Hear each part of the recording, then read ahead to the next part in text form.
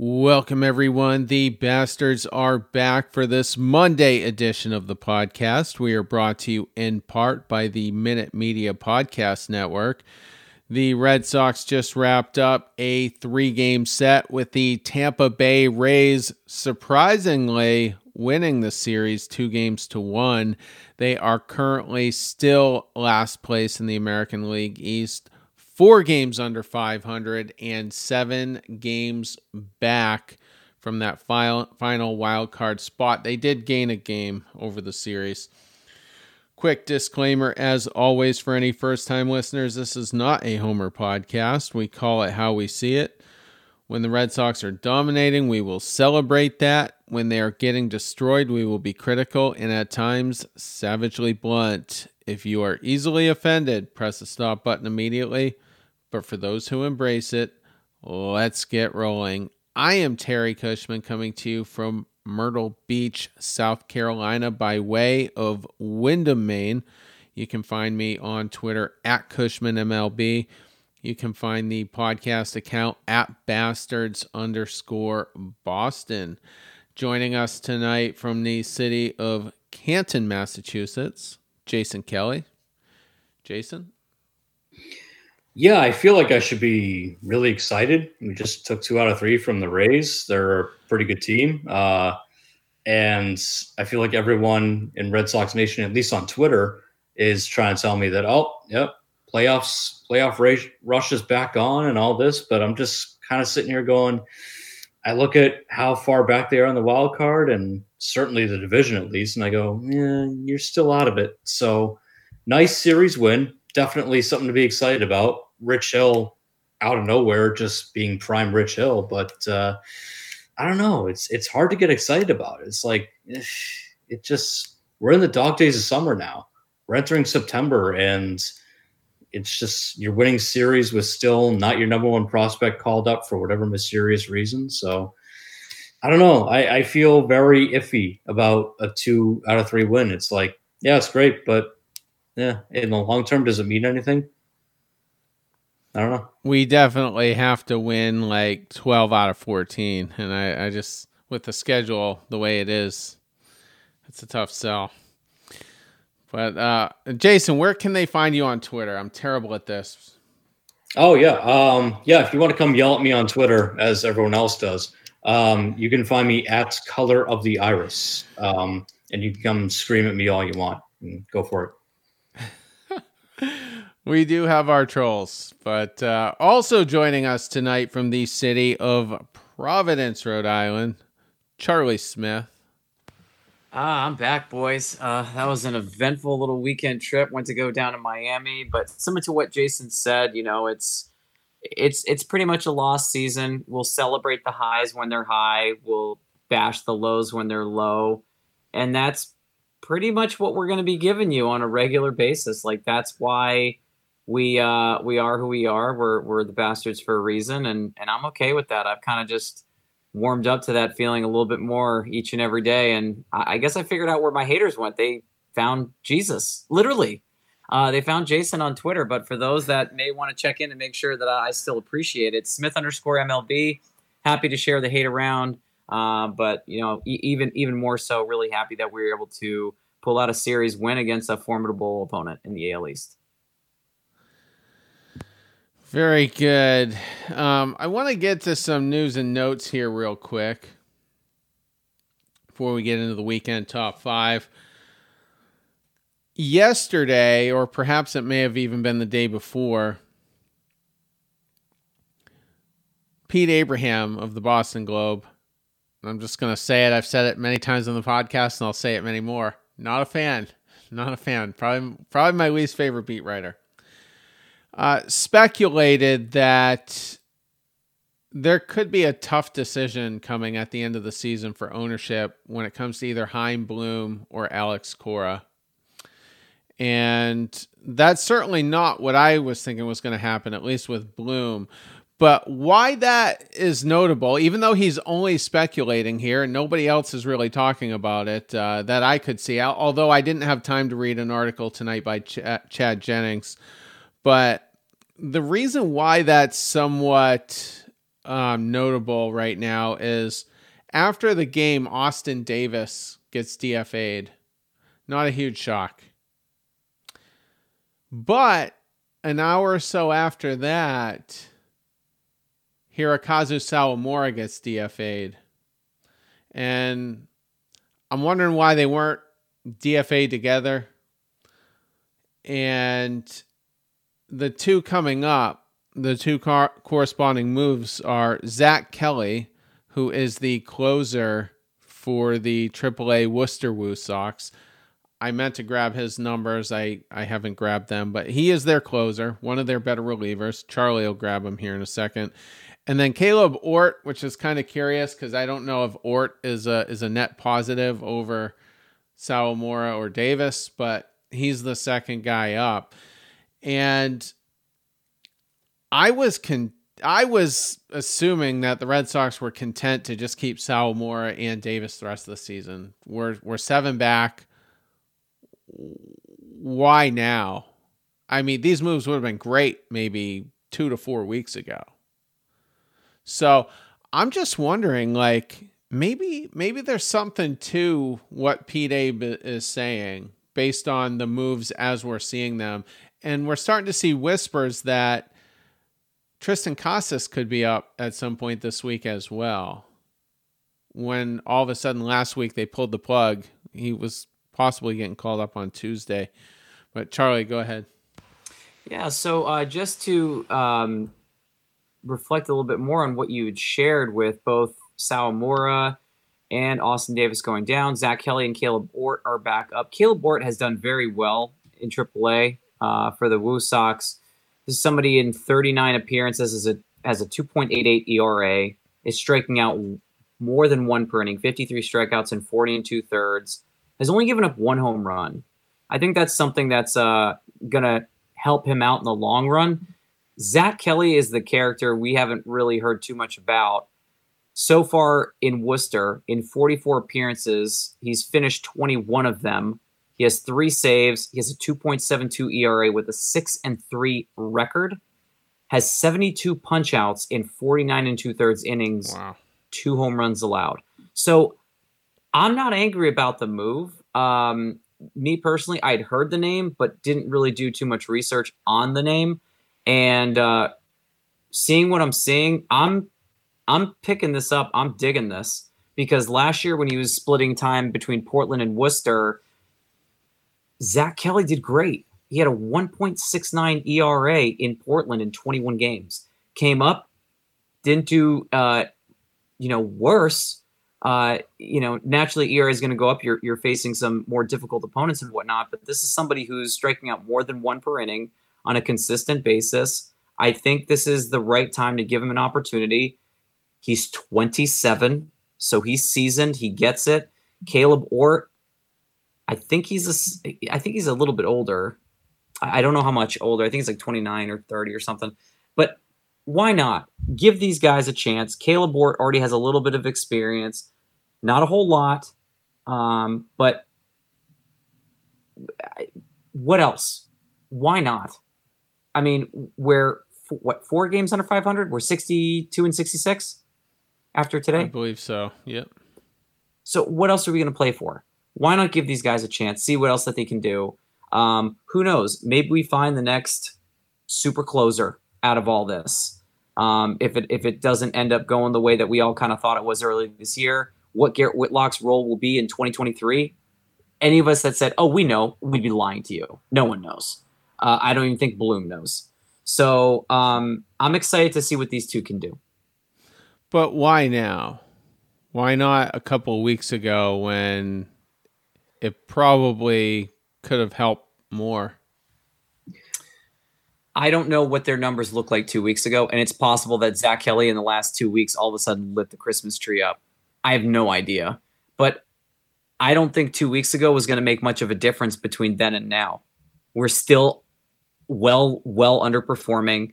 The team in relation to Baltimore, Tampa Bay, we're not catching them. We happen to win this series, but on a regular, consistent basis, if you put our team up against, the Toronto Blue Jays of the league, the Houston Astros of the league, we're winning maybe 3 out of those 10, 4 if we're blessed. Other teams like the Baltimore Orioles, the Toronto Blue Jays, the New York Yankees, even though they're struggling a little bit, they're faltering, they could win 5 or 6. So there are better teams in the division.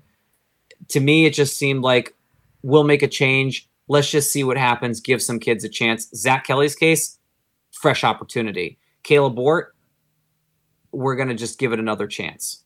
So to me, it's just there's no pressure here in Boston. You don't need to overperform because we're not going anywhere in 2022. So let's just see what you can do. And if you do great, we'd invite you to come back in 2023. And maybe there'll be a bigger opportunity where you can carve something out for yourself the following year. Maybe a nice contract. Who knows? But for me, it was no pressure. Let's just see what you can do. Jason? Yeah, meanwhile, I think that this, linking back to what Pete Abraham was saying, I think these moves are a challenge to Chaim Bloom because Zach Kelly and Caleb Wart are 2 guys that Chaim Bloom himself identified and brought in. Zach Kelly was a guy who was an undrafted free agent. Oakland signed him. He had a couple of injuries, didn't pitch much for them, and Chaim Bloom picked him up off the streets in 2020. Caleb Wart, interestingly enough, was a Rule 5 draft pick because in the Rule 5, there's a minor league system to that, sort of a Rule 5 minor league draft. He was taken the same year Garrett Whitlock was taken. So that was another guy that Chaim Bloom identified, and he actually came from the Yankees system, oddly enough. So that was another ex-Yankees pitcher that Chaim Bloom identified. And Caleb Wart is older, like Charlie mentioned, he's 29. So we're not talking about a prospect here, right? And Zach Kelly at 27, I wouldn't call him a prospect either. I would say that these guys they're flyers. They're lottery tickets. And I think that these moves that the Red Sox made, Austin Davis, he didn't work out. Okay. He had a nice little stretch here, but ultimately didn't work out. And that was a Chaim Bloom move. He traded Michael Chavis for Austin Davis, and it didn't work out. And look, I've been a Michael Chavis apologist for a long time. He's been okay in Pittsburgh. He's hit for some power, but he doesn't play every day. I get it. But ultimately, I think you still kind of lost that trade because you gave up a guy who has major league power, and maybe if he plays every day, can kind of figure it out for a relief pitcher who gives you nothing. So Austin Davis DFA'd, that's a Bloom failure. That's ownership going, you lost that one. Strike one, he's out. Sawamura, a guy who's great on the road, cannot pitch at Fenway for whatever reason. And that is mystifying. And Fenway is not a pitcher-friendly ballpark, but Sawamura's road home splits are the most ridiculous thing I've ever seen. It's unbelievable how bad he is at Fenway. So again, another one, strike 2, he's out. So now I think this is I don't think this is an indictment on Cora. I think this is an indictment on Bloom. I think this is ownership going, okay, let's see what else you have up your sleeve in terms of tricks. Zach Kelly, Caleb Wart, 2 other pitchers that you identified, that you brought in, and you're supposed to be the guy who can identify pitchers from other organizations that will work out, like you did with Garrett Whitlock, and he deserves credit for that. He recognized that Garrett Whitlock was a guy the Yankees gave up on, took him in the Rule 5. It's worked out great. So let's see. Here's Zach Kelly. Here's Caleb Wart. And we've seen Caleb Wart. He's, average at best. So I think this is a test for Bloom at this point. Ort's been terrible, to be honest with you, at the big league level. I mean, he's got 15 innings, so not a huge sample size, not a tiny one either, but 9 ERA, and he got lit up a couple of those times. So that's what I'm saying. I'm not sure he's a net positive over Sawamura or Davis necessarily, but is what it is. Zach Kelly is going to be the more interesting one to see how he slots in. Now, here's what's interesting before we do move on. In today's game, it was Sawamura and Davis both getting lit up. Sawamura in one full inning pitch gave up 4 hits, 3 earned runs, walked 2. Disgusting outing. And Davis, 2 innings pitched, 3 hits, 2 earned runs, 1 walk. So not great either. Brazier pitched today and did okay. Gave up 2 hits, but not a run. Now, the reason I say this is interesting is because in the first game, Brazier was the one getting lit up. 3 hits, 4 earned runs. What if he today had the terrible game, but Sawamura pitched well? Does Brazier get DFA'd today instead of Sawamura? It's interesting. And I just don't understand why suddenly there's urgency now. Like, that's still perplexing to me. And there wasn't previously. So it's going to be a fascinating offseason on a number of levels. If Bloom gets canned, it's going to happen probably within 72 hours of the final game. That might not be the same for Alex Cora, and here's why. If you go back to the first time around we hired him, the Yankees held on to Joe Girardi until we hired Cora because they didn't want us getting our hands on Joe Girardi. It was an extremely late firing that offseason. I think it was close to November 1st, or maybe even closer to December. I can't remember. But if the Yankees fall on their face in the playoffs, and they just lost the series this weekend to Oakland, last place Oakland, who's to say Boone doesn't get fired and Alex Cora is available if the Red Sox... Yeah, you don't want Alex Cora in the Bronx. There's going to be tons of managers available this year, starting with Joe Madden. But any more thoughts on any of that? I think, Jason, you did.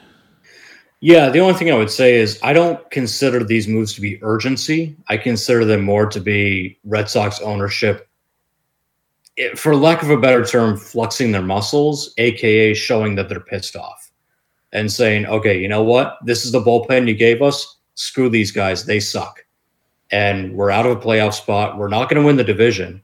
We're definitely, we're pretty much out of the wild card. The Red Sox season is pretty much over. Okay. And I think this is ownership saying, you know what? Screw Austin Davis. Screw Sawamura. I think you're right. I think if that was Brazier instead of Sawamura, they would have DFA'd him too. I think they were just looking for excuses.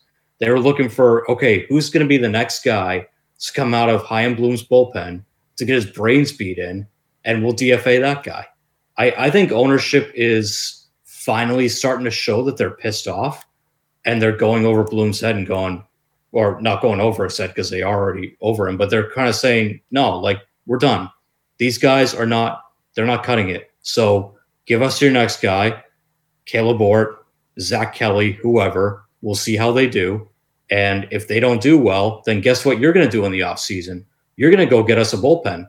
You're going to go spend money on relievers. And you better do it. Otherwise, you're gone. That's what I'm hoping. Again, like, maybe this is part of my bias showing, but like, that's what I'm hoping ownership is doing, is that they're sort of saying, these guys are all trash. Go get us a real bullpen, because this has been the biggest part of the failure of this season. This bullpen has been a joke all year long. So that's what I'm hoping they're doing. So either way, I mean, I use the word urgency, but Bloom is under the gun. Yeah. And I want him to be under the gun, though. I want him to feel the pressure of a big market. And yeah. One other thing real quick that just came to mind. I almost kind of wished it was Brazier getting DFA'd today, because I have a feeling he's really well liked in the clubhouse. And if he's getting DFA'd, it sends a message to the rest of the team. We're serious here and we're sick of losing. And so, yeah, just a thought. But anyway, you would think we're acting like we lost the series, but we did not. We won the series. So we're going to get into the weekend top 5. We are going to start at the number 5 spot. Charlie, who is it? So number 5 for our list today, we have Alex Verdugo. This is someone who I've always liked. I mean, this is someone who, for the rest of his career in Boston, will be remembered as the primary piece in the Mookie Betts trade. But this is someone who does not strike out, does his best to get on base, has ripped the cover off the ball in the month of August. Before tonight's game was hitting 345, after the game hitting 343. Not a huge home run RBI getter. 1 home run, 7 RBIs, but the fun statistic here, only 15 strikeouts. Not a lot. He's doing his job. He's trying to at least get on base, do something. And in this series in particular, 5 for 13, a couple of singles, a couple of doubles, a home run, a couple runs scored, a walk. You averaged almost 2 hits a game. You did your job. And this is the type of consistency we're used to getting from Alex Verdugo. This is the, outside of that last series with Toronto against Baltimore, did the same thing, had 5 hits and 15 at-bats. Before that, did the same thing and torched Pittsburgh. So he's doing his job. It's just a matter of the rest of the team around him doing the same thing. I think Verdugo's numbers are not really painting the full picture. I think Verdugo could be someone who has, similar to that Xander season when he had, if I'm not mistaken, 7 home runs and 81 RBIs. And if Verdugo had more guys getting on base in front of him, I think there's a chance that he could have at least 70, 75 RBIs this season, because he's just getting hits when nobody's on base. It's like the Xander effect. Jason? Yeah, I feel bad for Verdugo in a way, because he's always going to be compared to Mookie Betts, which is not fair. Him and Mookie Betts are very different players. Verdugo is exactly what he's showing you right now. He's a gap hitter. He can find gaps at Fenway Park. He can find the Green Monster and go the opposite way and get doubles that way. He's an athletic player. Does he have a ton of power? No, he's not going to be a 35 home run a year kind of guy. And, unfortunately in Boston, it's like, if you don't hit 30 plus homers, the fan base just doesn't embrace you the same way that they should. But you need guys like Verdugo. You need guys who can get on base. They don't strike out a ton. He has professional at-bats. And you know what? He plays a pretty good outfield.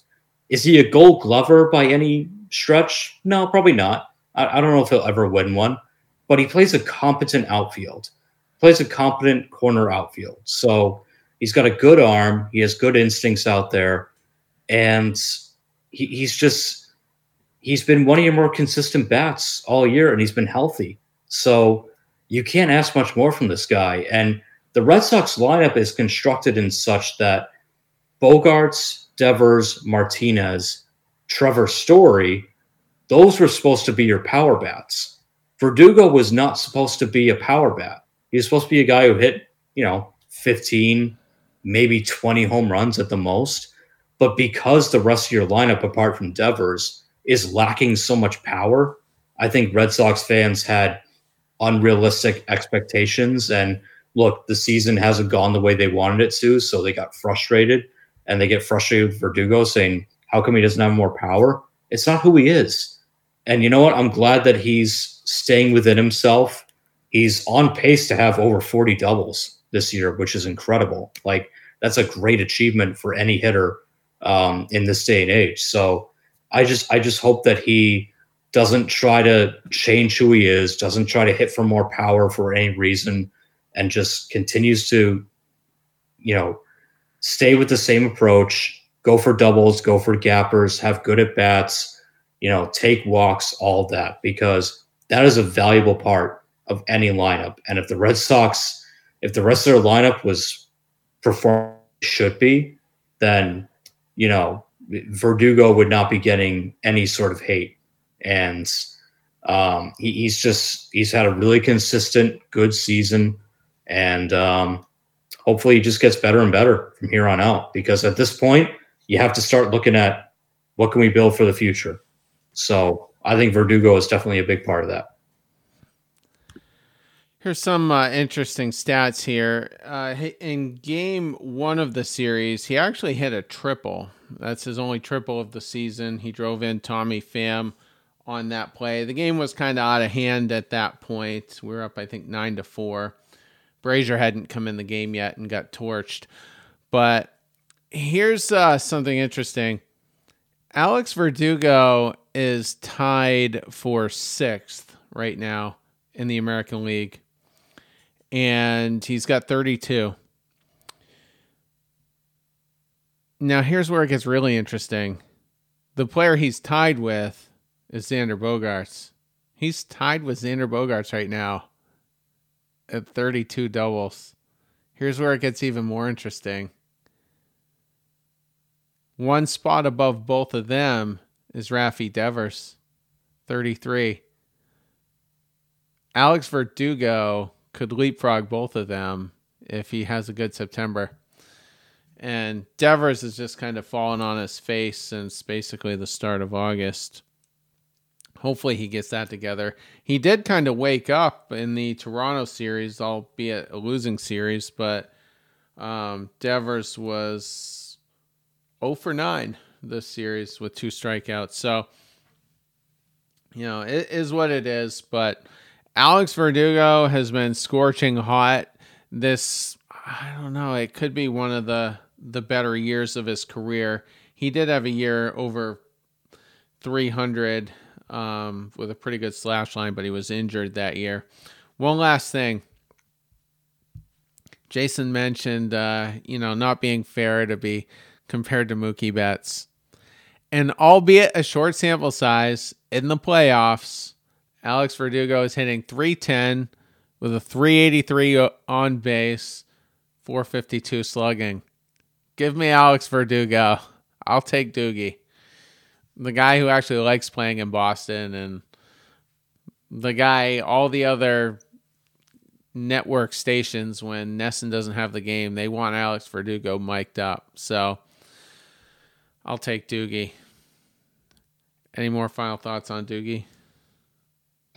No, that's pretty much it. I'm kind of with you too. Like, at least I'll say this, everyone posts clips of how happy Mookie is in LA, him doing the dances in the dugout, and he seems like such a different person. I do feel like Verdugo actually likes playing in Boston, and that's a big plus. I just hope that the Red Sox don't do what they usually do and jerk him around with the contract extension like they do with other superstars on their team. Yeah, I mean, get him I think he's got, 2 more years after this, so this would be the winter to do it, if you can do it on team-friendly terms. But, all right, Jason, who is in the number 4 spot on the weekend top 5? Yeah, number 4 is going to be Tommy Pham. Great addition to this team in the second half, and that's rare for me to give Chaim Bloom credit for anything, but Tommy Pham has been a positive addition to this team. He went 5 for 13 in this series with a homer. He's been great since he came here, and him in the leadoff spot is not something that I would have anticipated. I thought once Kike came back, he would get the leadoff spot back as well. But Tommy Pham has been a good leadoff hitter. And look, this is a guy that he's sort of a bridge player, which is why it's a weird fit for this team, because he's 34. You're not going to give this guy a long-term deal after this. If anything, he'll get a 1-year deal or maybe 2-year deal with options. But he's been a really positive force since coming here, and he's showing power. He's showing athleticism. I think that he enjoys playing in a big market like Boston after being stuck in Cincinnati and, bouncing around between that and Tampa throughout his career. I think that he kind of thrives in a big market like Boston, which is rare to find for sure. I don't know what Tommy Pham's future is with this team, whether or not they bring him back on just a short money deal for another year or two, or if he's using this as a launching pad to get that sort of one more, big money deal with another team. But I've liked him so far, and quite frankly, the Red Sox outfield depth is trash. I mean, it's Jarren Duran and, maybe Nick York if they move him out there, but you don't have really anyone else that's, on knocking on the door from your minor league system, to be an everyday major league player. So maybe Tommy Pham does come back. And I know that's kind of a weird thought because we want this team to succeed. We want this team to take a step forward next year, but also kind of get younger. And Tommy Pham will be 35 next year. But if he's still playing like this and you don't have any other better options and he comes here on sort of short money, I don't hate it. I'll take him over Franchi or Rob Ruffsnyder or Jaron Duran any day. So maybe he is playing for another contract here. Maybe he's playing for a contract somewhere else. But either way, he's been great. And I just hope that he keeps getting playing time, and we'll see what happens in the offseason. Jason, I really like that you mentioned the age thing because this is a really old team. And I think a lot of it is because we do have some of the oldest pitchers or one of the oldest pitchers in Major League Baseball. I think the only thing that would make this team older and still more fun to watch would be if we had Albert Pujols in Boston, but unfortunately that's not going to happen. You already mentioned that the depth that we have in the outfield is a little lackluster, to be a little diplomatic, which we're not always the best at being on the show. But I'm not against bringing back Tom Pham, and this is a complete 180 from what I originally felt about Pham before he signed with Boston. I didn't want him. I thought he was a bum. He was a punk, punching and slapping other players over something as menial as fantasy sports.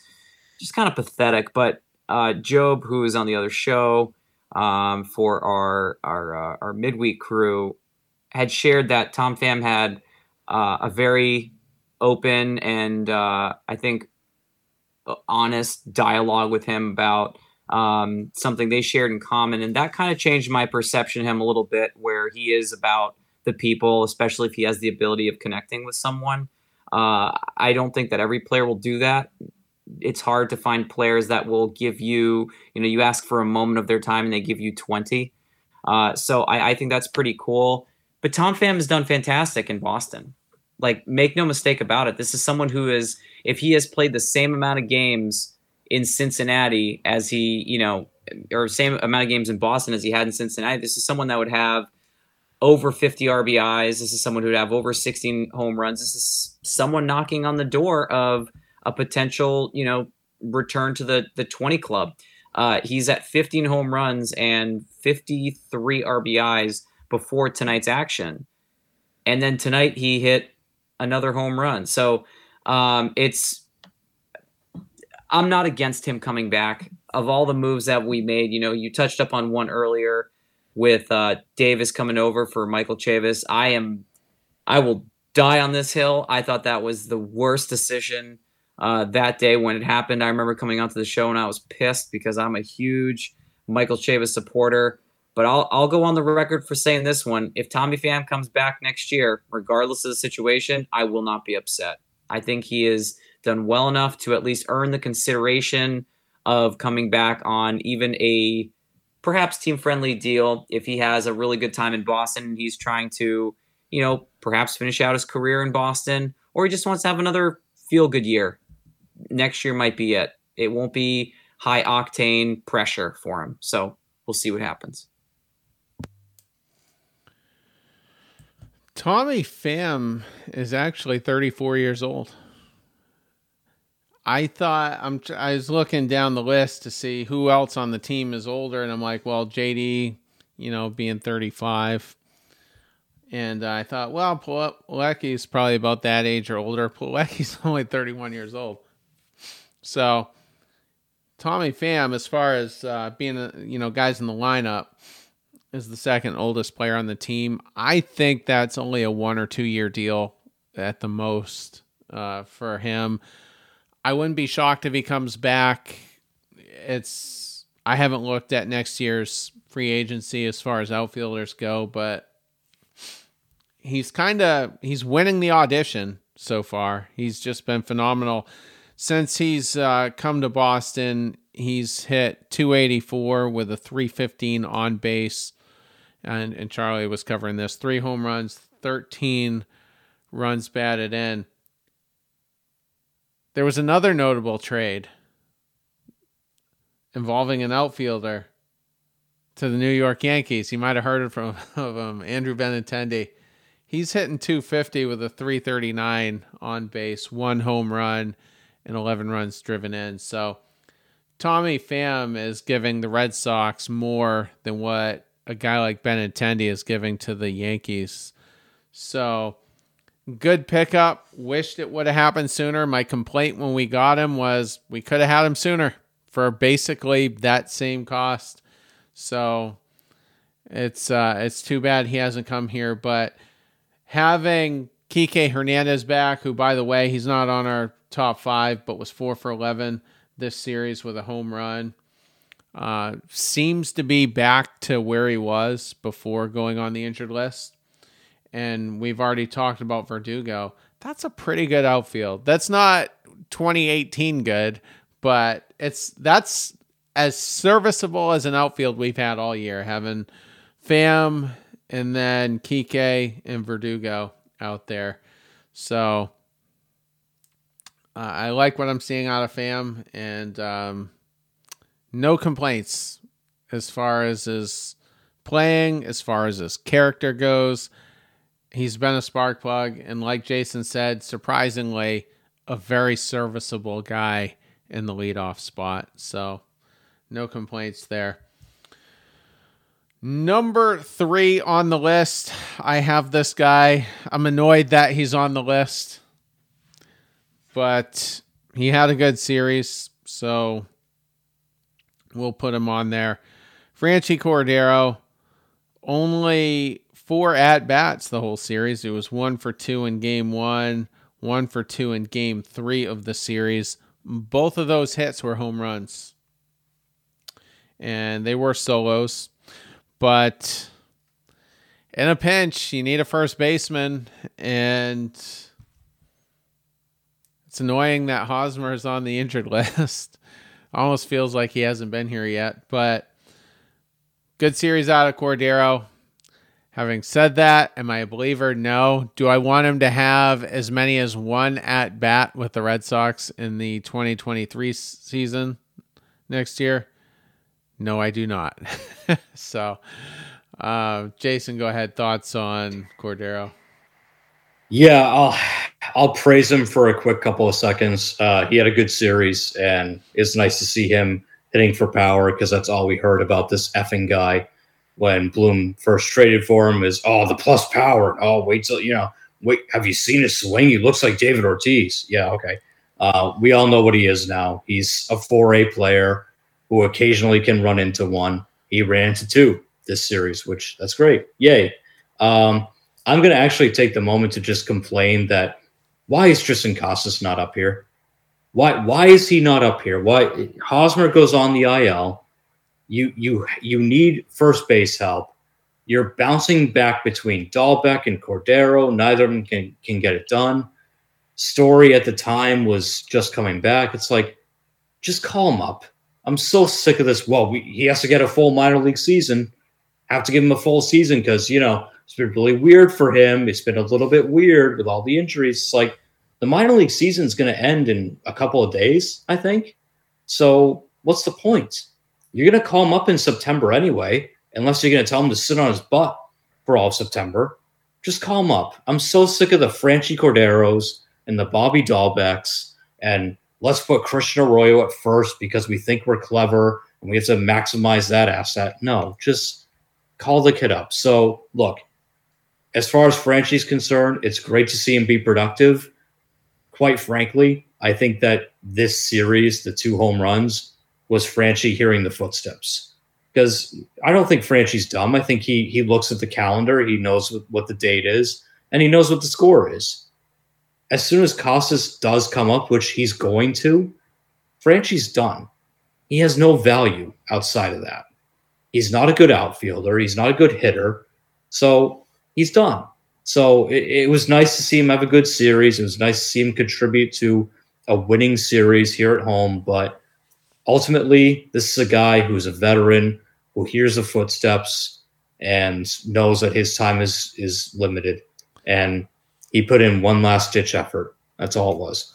Wait, before Charlie weighs in, if Rob Bradford has a Bloom might be fired article tomorrow Costas will be up on Wednesday. No doubt.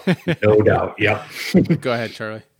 Yeah, I mean, it's boom or bust with Franchi. I mean, earlier this year, we were looking at his numbers, and if I'm not mistaken, Jason, we talked about, I think this was a point that you'd brought up, mid-July, 0 for 16 with 15 strikeouts, or 0 for 16 with 17 strikeouts. I don't remember the exact number, but it was ugly. It was disgusting, and it was not something that you were expecting from a major league ball player. You can't live on that. And when they called Franchi back up, I think it was for the KC series. I could be wrong. I'm not 100%. He had a home run in like his second at bat. We're like, wow, that was cute. We weren't expecting that. And then a couple days later, another home run, and then another one, and then another one. So it's almost like for the lack of a better term, it kind of feels like a going away tour. Kind of like the one that Albert Pujols is getting. I don't think pitchers are grooving pitches for Franchi Cordero, but it just doesn't feel like we're going to be seeing Franchi for much longer. So I'm not going to complain too much. You look at his numbers so far in August prior to today's action, 4 for 15 with 3 homers, 4 RBIs, 6 strikeouts. 40% strikeouts. Of your hits, 75% are home runs. So you are either home run or nothing. And we have plenty of that in Boston. We don't need another one. He seems to light up AAA, and then the lights are on and nobody's home when it comes to the majors. Jason already mentioned he's not stupid. He knows what's going on. He sees the warning flags and the warning lights are on. I'm not going to complain too much about it because before mid-August, late August of him starting to do work, this is someone that from the 10th of, the 11th of July on, 1 RBI. Just one. And that's just not going to cut it at the major league level. It's especially not going to cut it when you play for the Boston Red Sox. So thank you, Franchi. It's nice to see you do some a little bit of action towards the end of the year in some, for lack of a better term, meaningless games. You did hit a career high in home runs this year, but there may be another team that takes a chance on you. If not, enjoy AAA or playing international. It's just not going to happen for the Red Sox. Jason, who is in the number 2 spot on the weekend top 5? Yeah, in the number 2 spot, it's Xander Bogaerts. 5 for 12 in this series. So he's waking up a little bit offensively, hit a big bomb on Friday night. I thought kind of a telling reaction from him, too. He hits a massive home run over the monster and turns around, kind of throws his bat, the kind of reaction you see when a player strikes out. But and I think that this is a guy who we've talked about it all year. Like, he bet on himself. He, the reports have been out there that he's going to opt out. He wants Correa money. He wants top shortstop money. And let's face it, he's had a decent year, but power-wise, that's his 11th home run of the season. So power-wise, he's dropped. Defensively, he's stayed about the same. Maybe he's a little bit better, but not big-time better. And the team is struggling. The team is in last place, and they're going to miss the playoffs. So I think what you saw out of Xander Bogaerts this weekend was a guy who is frustrated, but still kind of wants to prove his worth. Now, whether you can read into it whether or not he wants to prove to the Red Sox that he deserves to stay here, or if he's proving to the rest of the league that, hey, I've still got something to prove and I still deserve top money. You can debate that all you want.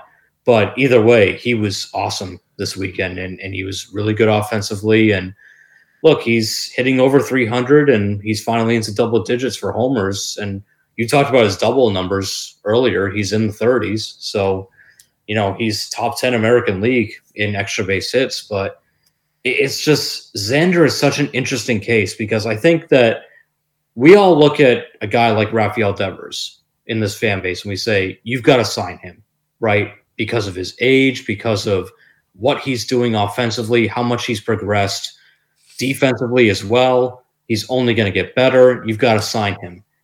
I feel like now there is a little bit of a refrain in terms of people looking at Xander Bogaerts and saying, well, maybe you don't have to sign him. As much as we all love Xander, maybe it's okay. Maybe if he's asking for 28 plus million, maybe you don't have to give him that. Because again, sure, he hit a big bomb this weekend, but 11 homers on the year through late August. He's not going to hit 20 before the year end. So is that a guy that you really invest in? So in terms of his weekend overall, I think you saw a guy who channeled his frustrations the proper way. He sort of had some angry at bats, and he was hitting the ball hard, and again, just had a really productive series and showed what he can do when he's at his best. But it kind of goes in line with who he's been this whole year. Just you don't know when you're going to get that, because for all we know, for the next 10 days, Xander Bogaerts could go 0 for 16 or whatever and just not hit any power. And, Alex Cora will give him 3 days off in the next 5 for whatever mysterious effing reason.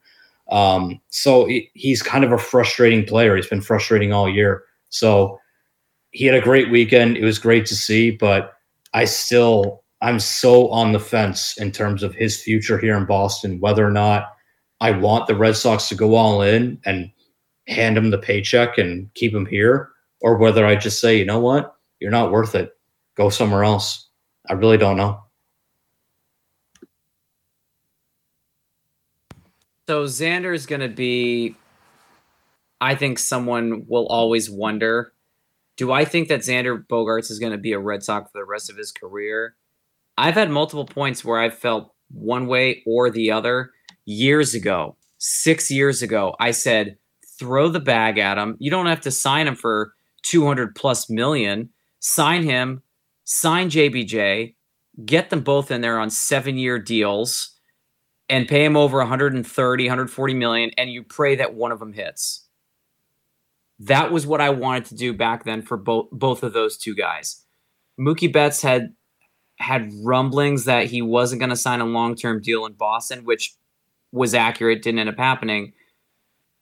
But with Xander Bogaerts' numbers, yeah, you're hitting over 300. You're just kind of a slap-happy guy. You get singles, and that's kind of going to be your career, singles and doubles. I don't think that the days of you being a home run hitter are ahead of you. I think they're very much behind you. I'd be shocked to see you hit 15 home runs a season for the rest of your career. But if we're going to talk about just this series, 5 for 12, 4 singles, a home run, 4 RBIs, 3 strikeouts, 1 error. That's going to happen. You play a premier position. It is what it is. Am I going to be sad when Xander Bogaerts leaves Boston? I don't know if sad's the right word. Is it going to be, disappointing that things didn't work out? Sure, because Xander wants to get paid like a premier player. And I get it. You play a premier position. The problem is you don't play it well. And you're on the wrong side of really 30. Like you're playing like you're a little bit older than you probably are. And in 3 years, I don't think you're going to live up to even half of that contract. So as much as that hurts, if Xander Bogaerts is wearing pinstripes or another jersey next year, am I really going to be hurt? No. Will I remember some fond moments of, Jason, that bat spike that he had when he hit the home run? Sure. Absolutely. Because, yeah, that was a great home run. But unfortunately, we have options. And Xander will have options as well. He played his cards. The Red Sox are going to play theirs. And I think this is someone where when he comes back to Boston and he's wearing another uniform, he's going to get into the batter's box and the catcher's going to stick his hands up and stand in front of home plate. And the fans will give him a standing ovation, probably lasting 2 to 3 minutes, as they should. He is a part of a World Series club. He has done a multitude of things for Boston, but at the end of the day, this is a business. Xander is going to view himself in a certain manner. The Red Sox are going to view Xander in a certain manner, and if it's not aligned, it's not a marriage. And unfortunately, I think there's just been too much damage done where whether or not this is an actual fact or not, where the extension that Xander was looking for was just the 1-year, $30 million deal, that's not what he was looking for. He wanted a handsome reward for past performance. And the Red Sox just aren't going to do that. So it's tough. We have, another month or so with Xander, and maybe he'll opt in. Who knows? It really is up to him at this point. In the last week, I've drastically swayed in one direction when it comes to Xander Bogaerts, and it's that I really don't want him back. And the reason I've kind of come to that conclusion is you got to refresh the chemistry. You got to turn over that clubhouse. You got to change the energy, and I think having a bunch of new faces in there could create something a little bit more magical. This, if any year was a year for Xander to go off, it was this year. This is a contract year for him. He's hit 4 home runs, driven in 17 RBIs since the All-Star break. 6 of those 17 were in this series. That's the only reason it's as high as 17, because he had a good series here against Tampa. But he's kind of choking in his walk year, in a year he needed to be robust. Another area where I don't want to say he's necessarily choked, but he hasn't been robust in this area either, and that's the playoffs. In a pretty large sample size, 44 playoff games, that's a lot. I don't know what the average is for most good players, but 44 games, that is not a big sample size. That is a big sample size. Excuse me. It's a massive sample size. He's hit 231. That's his batting average. 231 in those 44 games. 309 on base, and he's only slugging 381. He hasn't even been big in big moments in the postseason. So this isn't a guy, he fades in the second half. He wears out. He's got stamina issues, and he's not great in the month of October. I can live without Xander Bogaerts. And I know a lot of the audience is probably going to be upset with me for saying that. And a year ago, I didn't think I'd be saying this at this point, but it is what it is. Sign Devers. I don't know what the short-term answer is for Bogaerts. Actually, you probably move Trevor Story over to short if Xander really isn't coming back. Christian Arroyo is hitting 372 since the All-Star break. He's got 35 hits, which ties... No, that's more than Xander Bogaerts. Xander has 32 hits since the All-Star break. So Christian Arroyo has 3 more hits, and he's played only 24 games to Xander's 32. And Christian Arroyo is outperforming Xander Bogaerts. So maybe he sees some time at second next year with Story at short. You're going to, I'm assuming, have Devers still at third. You're going to have Tristan Casas at first base. That's a very serviceable infield. And eventually you got Nick York, who I think is a second baseman. So I don't know if next year, that's an Andrew, that's an Andrew specialty, but I don't know if perhaps Nick York comes up in the second half next year. I think he's been hurt this year, so maybe that puts the original 2024 projection, on track. But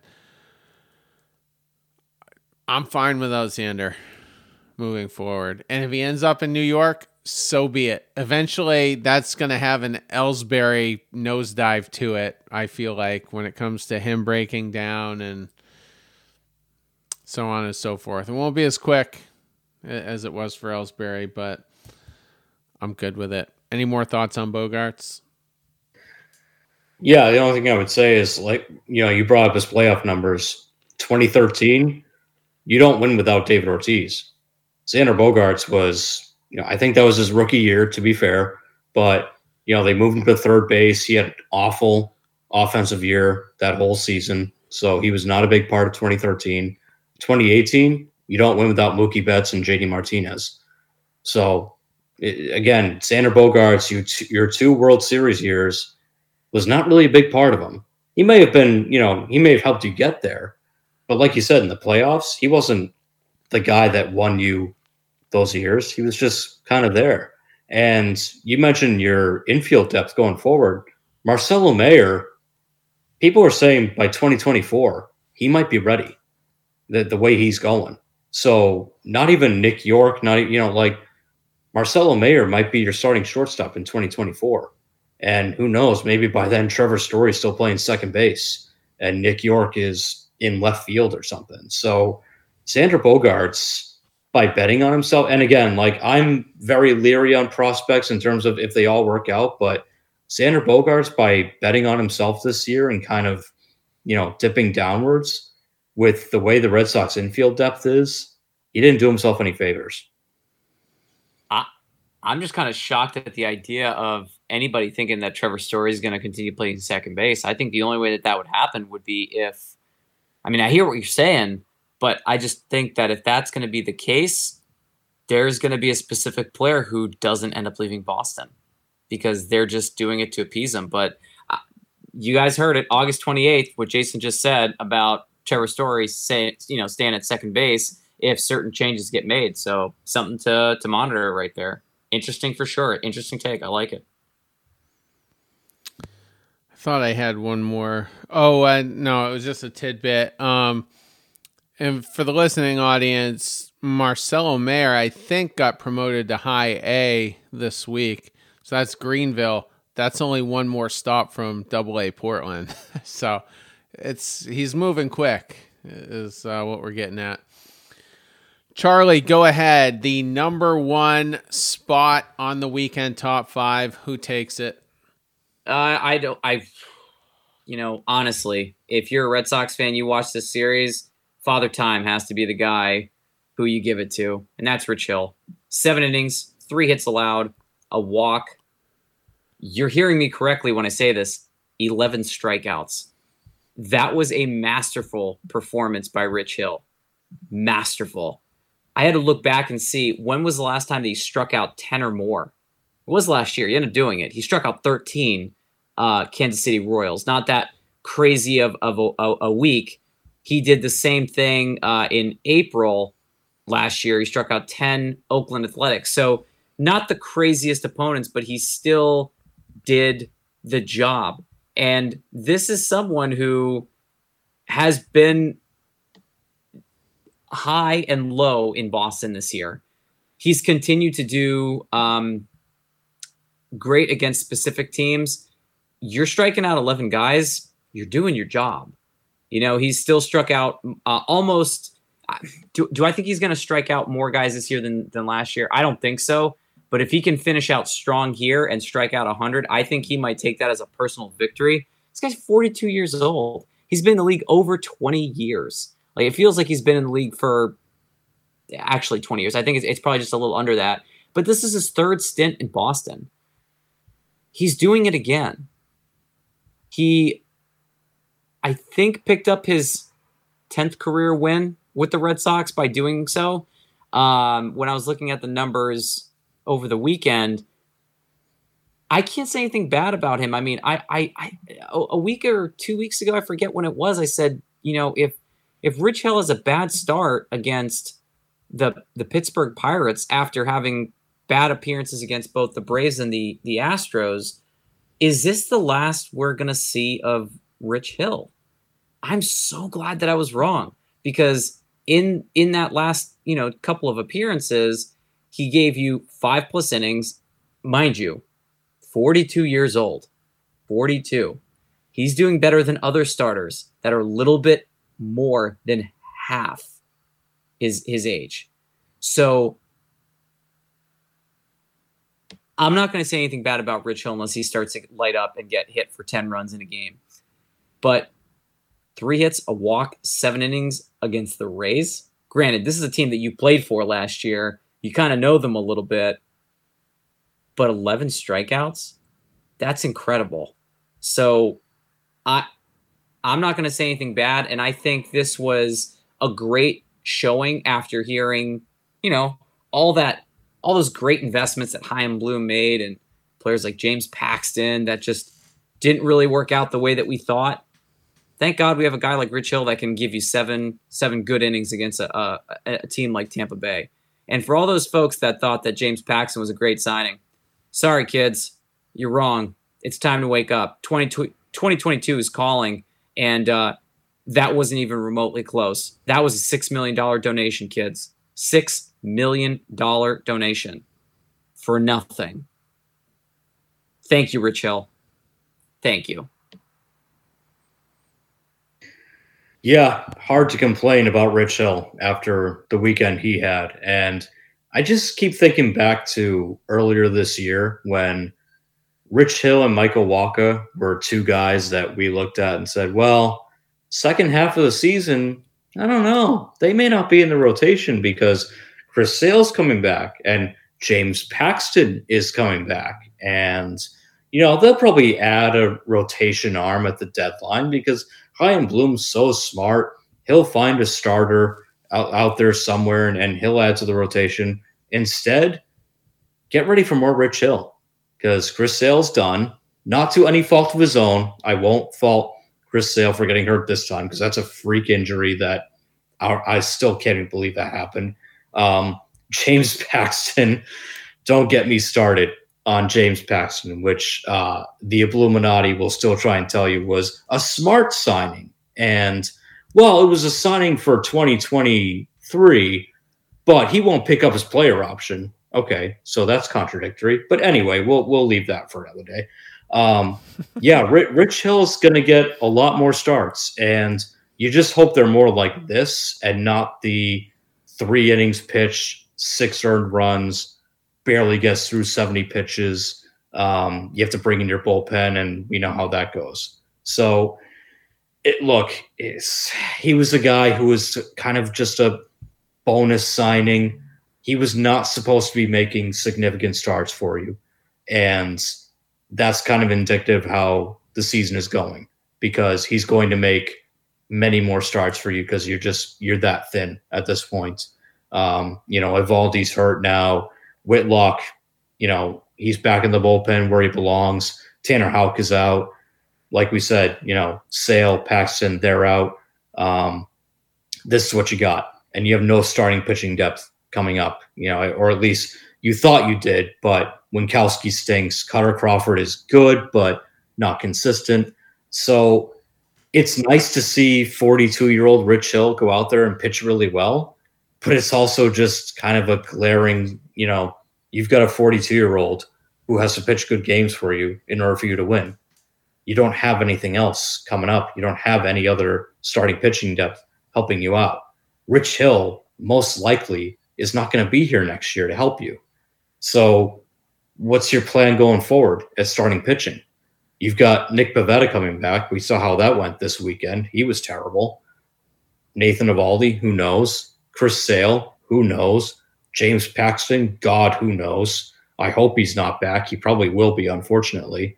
So it's just, again, I hate to be like sort of a downer because it was a great performance and I take nothing away from Rich Hill. I think the familiarity with the opponent, like Charlie mentioned, having been with the Rays last season, familiarity helps. He probably knows a lot of these hitters, knew how to attack them, and that was great. It was awesome to see. But I just can't help looking at it with a bigger picture and going, okay, that's nice. It's a great start, but what are you going to do next year when you get to face the Rays? Because, like I said, most likely Rich Hill's not going to be here. So great performance. Awesome to see it. But I still worry about what the future holds for that starting rotation.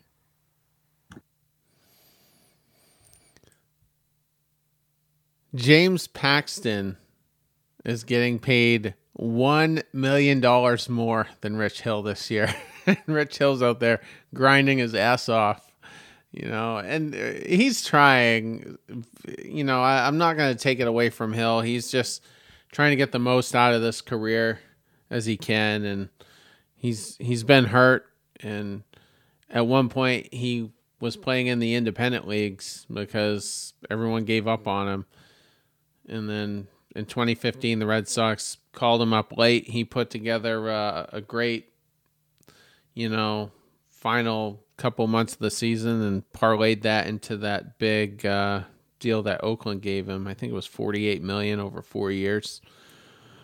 But as far as his start goes, it kind of came out of nowhere. His Fenway ERA this year is well over 6, might even be over 7. That probably went down with this 7-inning outing, but there was no reason to suspect Rich Hill was going to give you 7 innings with 11 strikeouts. None whatsoever. And he figured it out this weekend. For what it's worth, in the month of April, he did face Tampa Bay, only went 4 innings. I don't think he gave up an earned run, so that could speak to the familiarity that you guys were talking about since he pitched there last year. It was nice. I'd love to see it another time or two before the season ends, but that remains to be seen. But it was the best performance of the weekend of any player on the team, so he was deserving to be number 1. So with that, we will get into the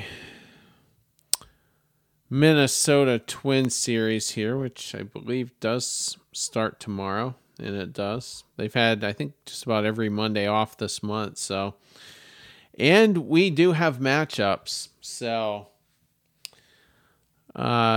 Monday night, that's a 7:40 p.m. start because they are in the Central Time Zone.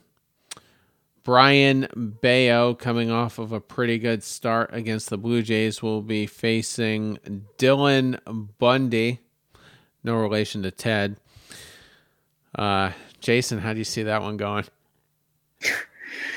I will actually take the Red Sox in this one. I'm hesitant to do so because Bayo still kind of scares me at times. But Dylan Bundy, he's been up and down for the Twins, but they're hurting right now. Buxton's hurt. He's on the 10-day IL, so Bayo won't have to contend with him. I think Buxton is still their most talented hitter. Minnesota does not scare me, and I know the Red Sox don't typically play well there, but I think Bayo can control that lineup a little bit, and I think the Red Sox do pretty well against Dylan Bundy. He's average at best. He's had a decent year there, but the ERA is still close to 5. And the Red Sox are familiar with him. They've seen him in Baltimore. They've seen him here. So I think they know what to do with him, and I think they'll do enough to keep themselves in the game. So I'll take the Red Sox for game 1. Yeah, we're gonna run it back. We're gonna go 2 for 2 here and say that Bayo's gonna have a better game. I feel that Dylan Bundy is borderline done. Like, we're just not seeing anything left in the tank. His last 3 games, he's pitched 15 1/3 innings. He's allowed 3 earned runs, to his credit. Allowed 7 hits, to his credit. 1 home run allowed. 3 strikeouts in 15 innings. Dude, you're a major league pitcher? Are you serious? That's just, Rich Hill almost did 4 times that in his last appearance alone. And granted, Rich Hill's not going to be doing that week in and week out, but really he's getting 3, 4, 5 strikeouts out of him. And we're just not seeing that from Bundy. So whether it be the competition, which is, mind you, Houston, Texas, LA doesn't scare me. Texas doesn't scare me. Houston is a good team. They probably should scare me. I just hate them so much. Toronto's a good team. He actually struck out 6 in that appearance. I just don't see it. Brian Bayo, fantastic performance against the Toronto Blue Jays in his last appearance. Better than his last 2, 3 rest of the year combined. 7 strikeouts was a career high. He still has not given up a home run in his major league career. I'm knocking on wood. I hope that doesn't happen against Dylan Bundy and the Minnesota Twins here, but I don't know how you can pick against Bayo. He's pitching consistently. He's getting the job done. You started off from the beginning of the year, someone who's thrown 80 pitches, 4 innings, struck out 2. 82 pitches, 4 innings, struck out 5. Fast forward to the most recent appearance against Toronto. And mind you, he's had 6 appearances in Major League Baseball. 4 of those 6 have come against AL East opponents. 2 against Toronto, 2 against Tampa Bay. 5 innings in his last appearance, only 65 pitches. Incredibly consistent. So I think if they were to stretch him out a little bit, we might see him get his first quality start. It's crazy that Bundy's still around. I mean, he's a career 470 guy. His best season was in 2016 in 2016 with Baltimore. He was 10-6 that year with a 4.02 ERA. He did have a better year in 2020, but that doesn't count. So it's just amazing. This guy still gets signed and continues his career, and he's only 29. It feels like he's been around quite a while. I'd figure he'd be at least 32, 33 by now. But anyway, I will take the Red Sox. I'd love to see another good performance out of Bayo. He's healthy right now. There's nothing physically nagging him, so I'd love to see another good start, and I don't see why it won't be. Game 2, Cutter Crawford versus Chris Archer. Pulling up Archer's numbers here real quick. His last 3 starts were against Houston, Texas, and Anaheim. Nothing to write home about. Got tagged for 5 runs against Houston in 4 innings. Not too bad against Texas. 5 innings, just 1 earned run, struck out 5. 4 innings pitched against the Anaheim Angels. 3 earned runs, 5 strikeouts. I mean, this is a guy we can't really say this core of Red Sox players is super familiar with because it's a much different roster than when he faced Tampa. But Jason, how do you see this one? Yeah, and that's a good point that, this core of Red Sox players hasn't seen him in a little bit, but I'm sorry. He's 2-12 lifetime against the Boston Red Sox with an ERA of 5.27. The Boston Red Sox smack Chris Archer every time they see him. And I just don't, I think it's more just the book is kind of out on him. He's going to rely on his heavy slider, and his fastball doesn't have what it used to. So I think the book's out on him. I think the Red Sox hitting coaches and their players are going to be well equipped. And Cutter Crawford, again, he's nothing too special, but he battles. And I think Chris Archer could give up like 5 runs in the first 2 innings, and Cutter Crawford, should be okay after that. So I'll take the Red Sox on this one because I'm sorry, Chris Archer against his team, he stinks. Like, the Red Sox own him. So I'm really torn about this one because I know how I'm going game 3. We already shared how we went game 1. I really do want to lean towards Cutter Crawford and going 2-0. But Cutter Crawford hasn't really told me and spoken to me saying, yeah, I've got this starting thing down. So someone who has a 7.5 ERA in the month of August. Not really screaming, I got this. He's given up 5 earned runs, 9 earned runs, 4 earned runs, a lot of home runs. It's not screaming confidence. And I don't know if it's going to be any different. I unfortunately have Minnesota taking this game out of the 3.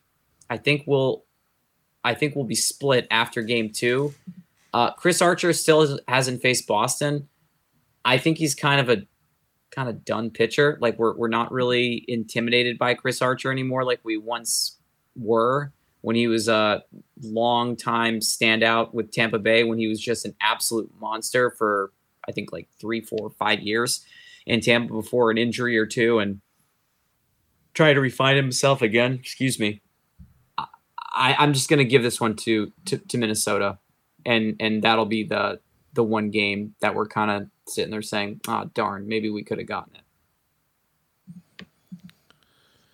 When you're talking about their respective suck ceilings, new concept here on the podcast, I have a feeling Crawford's could be higher if he gets off to a bad start. But having said that, I'm still going to go with the Red Sox. Chris Archer and Blake Snell both have a ton in common. They had 1 or 2 good years in Tampa and then sucked after.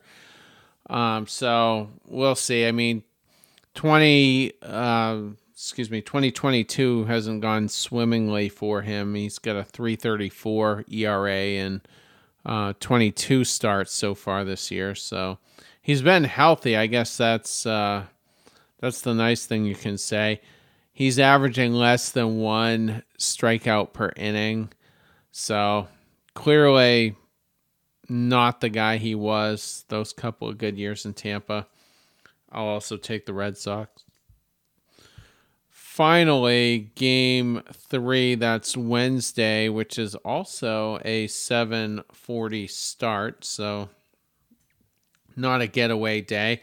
This is actually a pretty good matchup here. We've got Michael Wacha versus Joe Ryan. Getting Ryan's numbers up here. His last 3 starts against the Giants, Rangers, and Royals, all very good starts. Against the Giants, 6 innings pitched, gave up 0 earned runs, struck out 8. Against Texas, 6 1/3 innings pitched, only gave up 2 runs, struck out 6. And then against the Kansas City Royals, 5 1/3 innings pitched with only 2 earned runs and 6 strikeouts. So not too bad on the season. He's pitching pretty well. 3.65 ERA in 21 games started. Jason, how do you see this one going? Yeah, this was the toughest one to pick because Michael Wacha has been, one of your best pitchers, if not your best pitcher all season. But Joe Ryan is nasty, and he owned the Red Sox when he faced him earlier this year. Went 6 innings, only gave up 1 run, struck out 7, didn't walk anybody. So he was dynamite in his first start against the Red Sox this year. So, and he's proven to be sort of a found commodity from them. They got him from Tampa in the Nelson Cruz trade. So he's been dynamite, and I just think he's going to outduel Wacha. I could see this being a low-scoring game, but I just think Joe Ryan's got nasty stuff. And if Wacha has sort of that, one bad inning or just one inning that doesn't quite go his way, Minnesota's going to take it. So I'll take the Twins in this one because I just think Joe Ryan's a better pitcher. Yeah. I mean, if you look at their lines and whatnot, I think Michael Wacha has been pitching. And even though he's had a little bit less work this year, Wacha's done fantastic. Wacha's only lost once this year, and that loss came against Cincinnati when he didn't even allow an earned run. He allowed just 1 run that wasn't earned, but he still took the L.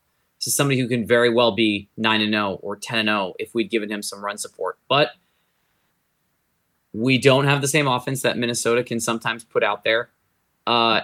This is probably the type of game where you're going to see Gary Sanchez get lucky and do something.